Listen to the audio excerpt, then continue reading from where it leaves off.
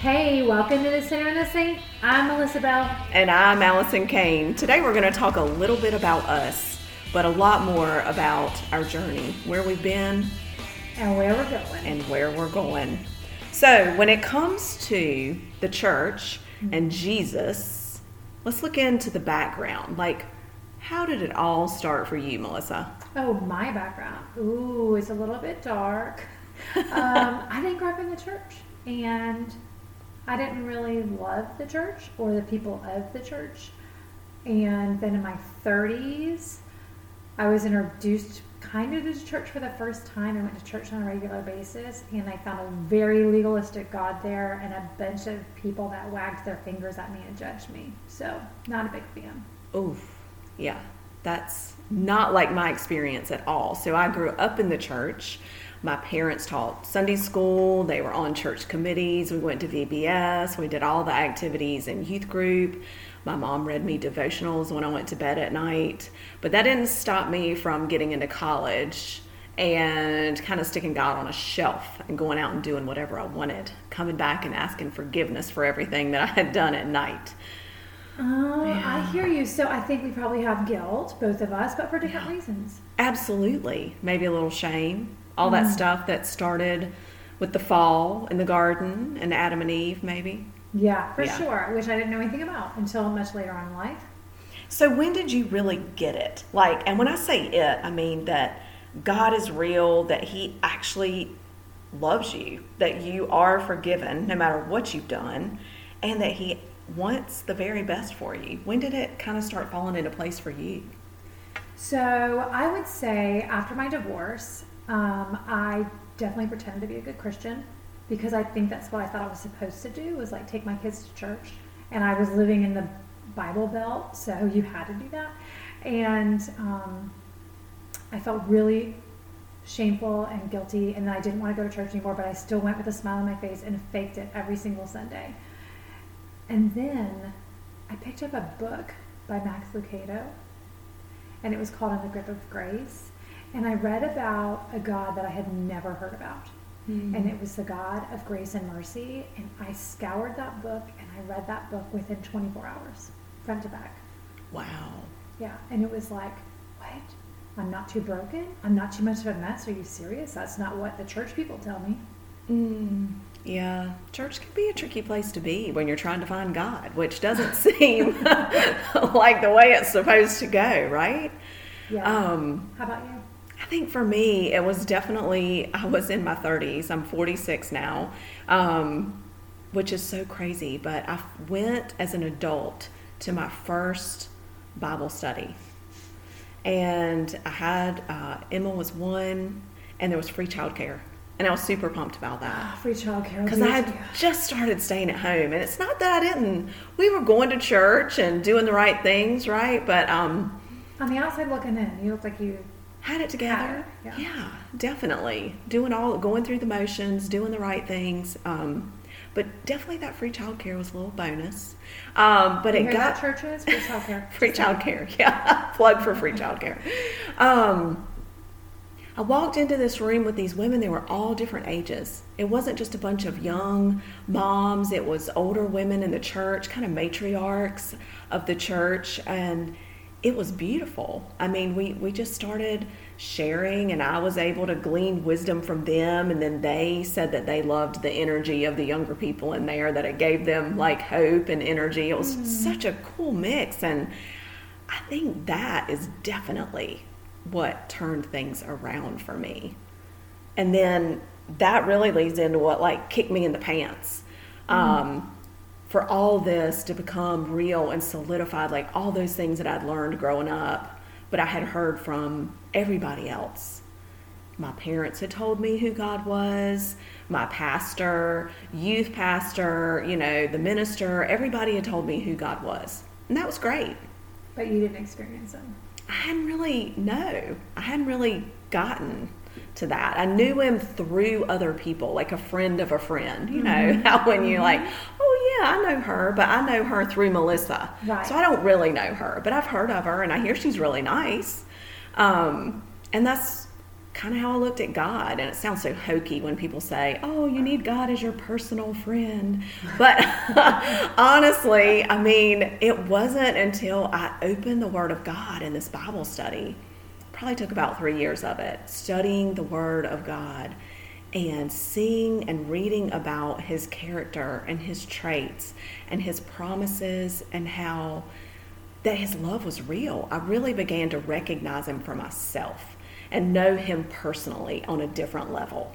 So you said 3 years, but was it like a gradual process, or did it kind of click one day and it was an aha moment? What did that look like? It totally clicked one day. Wow. Like it culminated into this experience. We had just finished, I think it had been 3 years of Bible study. And we had just finished, of course, one of Beth Moore's studies. I'm a fan.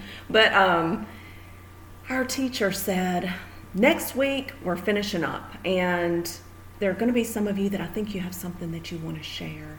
And just get off your hearts. Girl, I would have not showed up next week. I know. And that's when the Lord immediately started tapping on my shoulder like, oh yeah, girl, that's you. And I'm like, we are not going there. Like, that's all old from the past. No reason to dredge it up now. You know, like, forget about it, God. So we started like, I mean, you know, I talk to God in my head all the time. So it's like this constant little like I'm like a married couple. yeah, well, I'm like acting like a toddler. And finally, I just tried to put it out of my mind all week, even though I knew that I needed to just put what had been in the dark for so long into the light. And so... Okay, that was so Jesus. You said from the dark into the light. So what does that mean?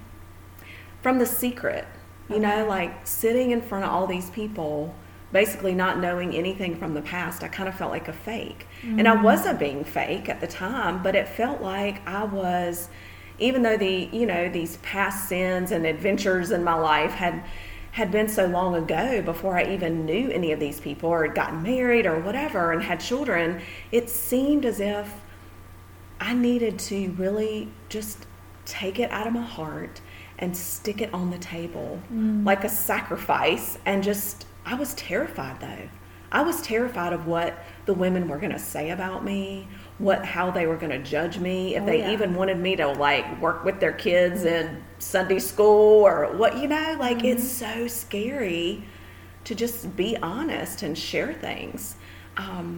But fortunately, when I did, the whole circle sat there in tears. Wow. They loved me. They listened. There was no judgment. I got thank yous. Because I think so many of those women also had those things that they had kept hidden in their hearts and just not said out loud for years of their life.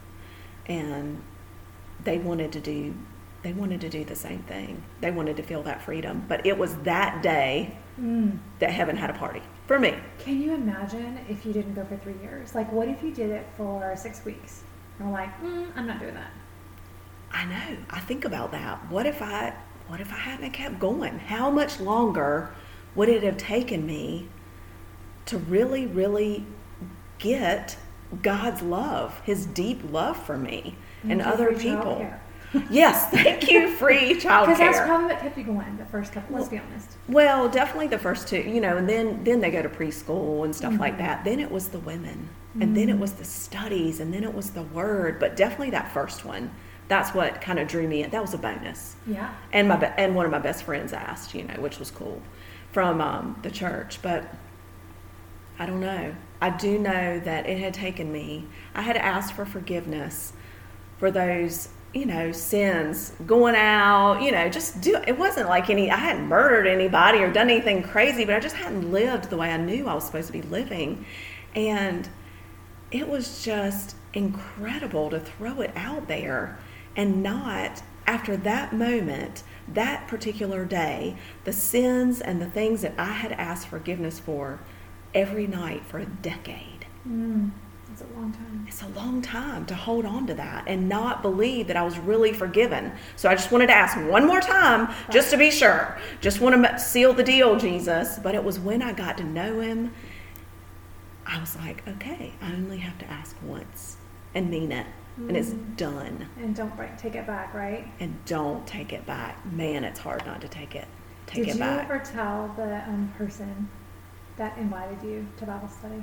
Your best friend at the time? Yes. Wow. In fact, my first speaking event, she actually traveled to come and hear me talk.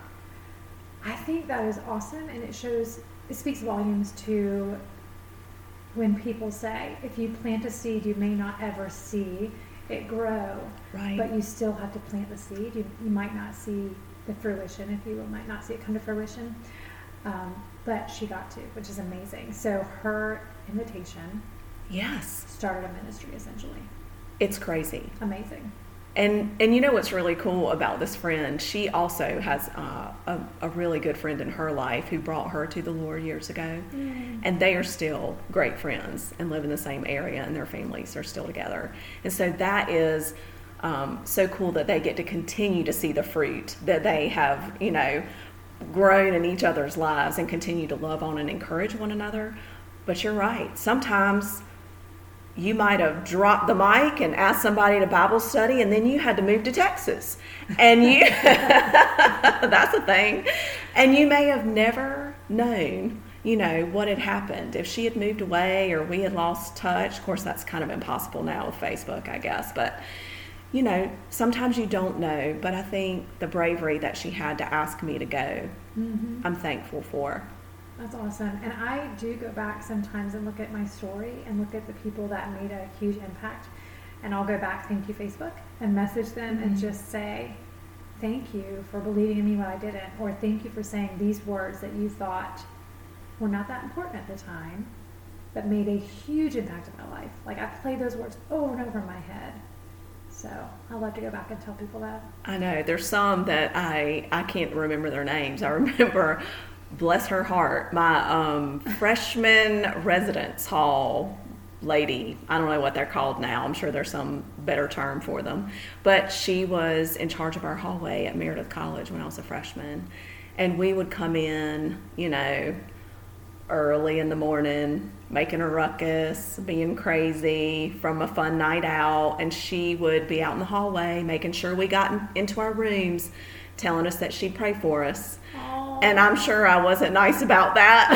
Sure. And now I wish I could go back and say, all your prayers worked. It took a while, but thank you so much for praying for me, right? I'm sorry for all the eye rolls and the hateful thing I said when you told me that at 2 a.m. Exactly. So now I try to remember that when my kids roll their eyes at me. That's a good point. I get a lot of eye rolls. One day they'll appreciate it. So what was your kind of kick in the pants that made it all kind of come together for you, that realization? It's kind of funny because after I, read the Max Lucado book, I went and got every book I could find of his and just kept reading them because I just wanted to hear those good words that somebody loved me and that somebody saw me and that somebody cared and somebody forgave me. Someone that knew every single thing about me, still loved me. And so I read every book I can get my hands on. That's a lot because he's been around for a while. And then everything happened really fast. I found a church that was just amazing, and I sat in the very back because that's where I like to hang out. It's a safe place in the back. It's safe. You can escape and sneak out. Yeah, and he shared this message, the same one that Max Lucado was saying. Like, God sees you, He loves you, He forgives you. There's nothing that you can do that can separate you from Him. And I just kept going back time and time again. And the next thing you know, I'm serving. And I served with the children because the Bible stories I could understand in the kids area. I know. Heck yeah. Sometimes I still get out my children's Bible. Yeah. To read the story just to be sure I get it. Exactly. I love those kids' Bible stories. So hey, another plug, volunteer with their kids ministry. But I learned a lot there. And then I ended up working on staff for a couple of years. At that church. And the funny thing was, I thought for sure that I would have more time with God when I went and started working at the church. But the truth is, you are just trying to get things done. It actually kind of becomes habitual. Like a job. Yeah, literally. like a job. It is a job. But it just becomes, I don't know, checking boxes.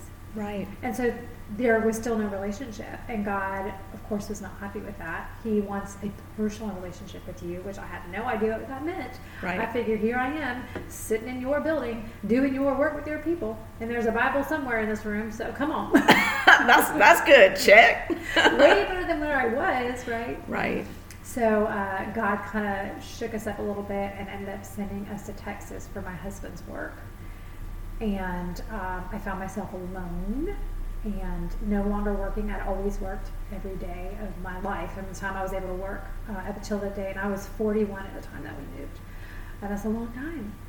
And we have 4 kids. And I wasn't really a good wife or mom, to be honest with you, because I didn't know how to be. I never really had an example in my life. And I just knew, like, I feed them and they go to school and they're clothed and they're clean and I tell them I love them before bed. So I am winning. Another check. Another check. Check. Yeah, ooh, a lot of check boxes. So God just made sure to surround me with people that were going to push me. I found myself bored, didn't know what to do. And so I fell back on a teaching I had heard one time in a seminar where a woman said, you need to spend time every day with God. And I thought, that sounds ridiculous, because is he going to come down here and hang out with me? Well, the answer is yes, he will. Yes, So he will. I did it angrily at first, just sitting there with a notebook, and instead of journaling happy, loving thoughts and, I don't know, scripture doodling is what people do, I just said some really mean things to God, like, what did you do? This is your mess. According to the Bible, you made this. What are you going to do with this mess? I love that he can take that, though. You know, like, just like me arguing with him, like, no, I am not going to share that. Oh, yes, you are. Yes, you are. You're going to be fine. You know, like, he can take it. Yeah, and I think He'll he already wrestle knows with it. us in those emotions that we have, no matter what they are.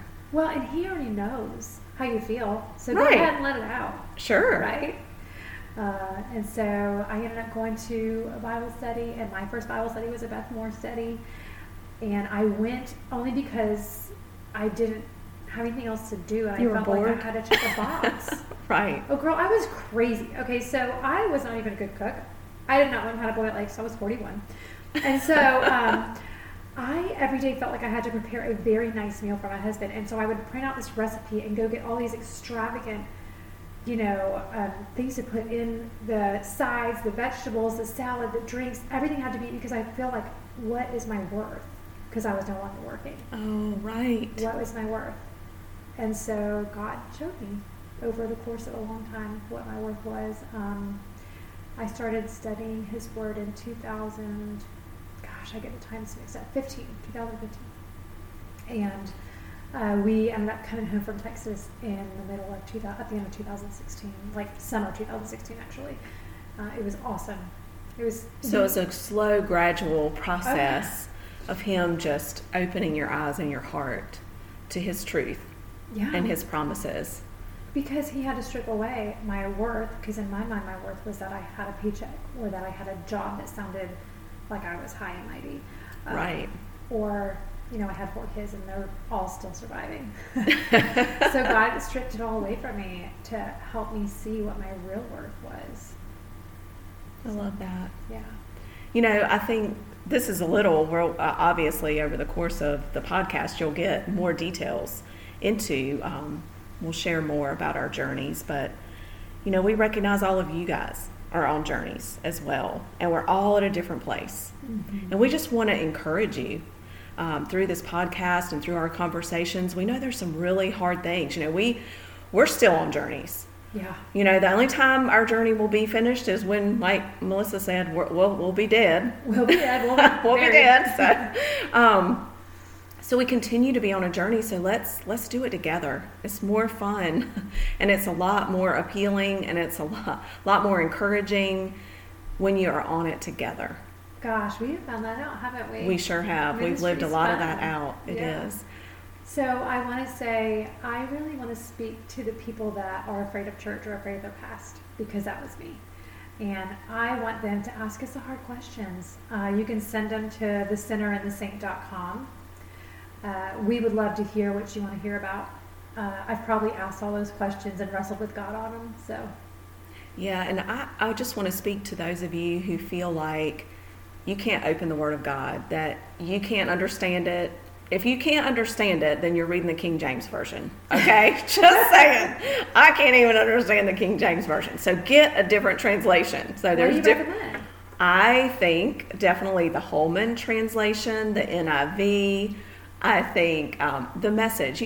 I don't think you should just read the Message, but I think it's a great added translation to your NIV, ESV kind of thing. So translations, if you don't know, are just different forms of reading the Bible, and some are just way easier because they use everyday, regular street talk and language that we use instead of the thee, thous, and thoses of the King James. I mean, that's very challenging. Yeah. I mean, just less than a year ago, I was speaking at an event, and this woman came up to me, and I was talking about different translations, and she came up after the event, and she said, "You have no idea how you have changed my life." And I was like, I'm so glad. And she said, she held out her Bible and she said, "This is the King James Version. It's what I grew up and was told in church that this is the only translation that you should ever read. And I don't understand it." She was in her 50s year-old woman. And she said, "I have always tried to sit down and study the Word of God and been so frustrated and felt so guilty." She's like, "I'm going to the store right now and get a new translation of the Bible." She was so excited. And so it's not just for pastors. It's not just for theologians and people that go to divinity school. It is for you and for me and for anyone who desires to live life in a better way, to understand who God is. Because here's the thing, it is really hard to recognize someone at work in your life if you don't know who they are. Girl, that is the truth. It's like, if I told you to go to Whole Foods and meet Sarah for lunch, right, you're going to be like, okay, well, what does she look like? Right. What kind of car does she drive? What's she wearing? You need the details, and that is what you find when you open the Word of God, so that you can see Him at work in everything that you're doing. So we look forward to spending the next however many hours with you gradually over the course of the next year or so in these podcasts. But please do send us your questions about everyday struggles. I don't know, maybe your kid's getting bullied at school and you want to know how to handle it in the most appropriate Christian way, or maybe you're having trouble in your marriage. What else? So I do love that. My son came home from church one day and he goes, "Mom, I learned at church, if someone gets in front of you at the water fountain, you punch them in the face and then you forgive them." Oh, no. Oh. Yeah, but I think we really want to hear about your journey. Tell us where you are. Yes. Tell us where you've been. You can join us on Facebook, thecenterandthesaint.com. And Allison Kane, Melissa Bell. We'll see you next time.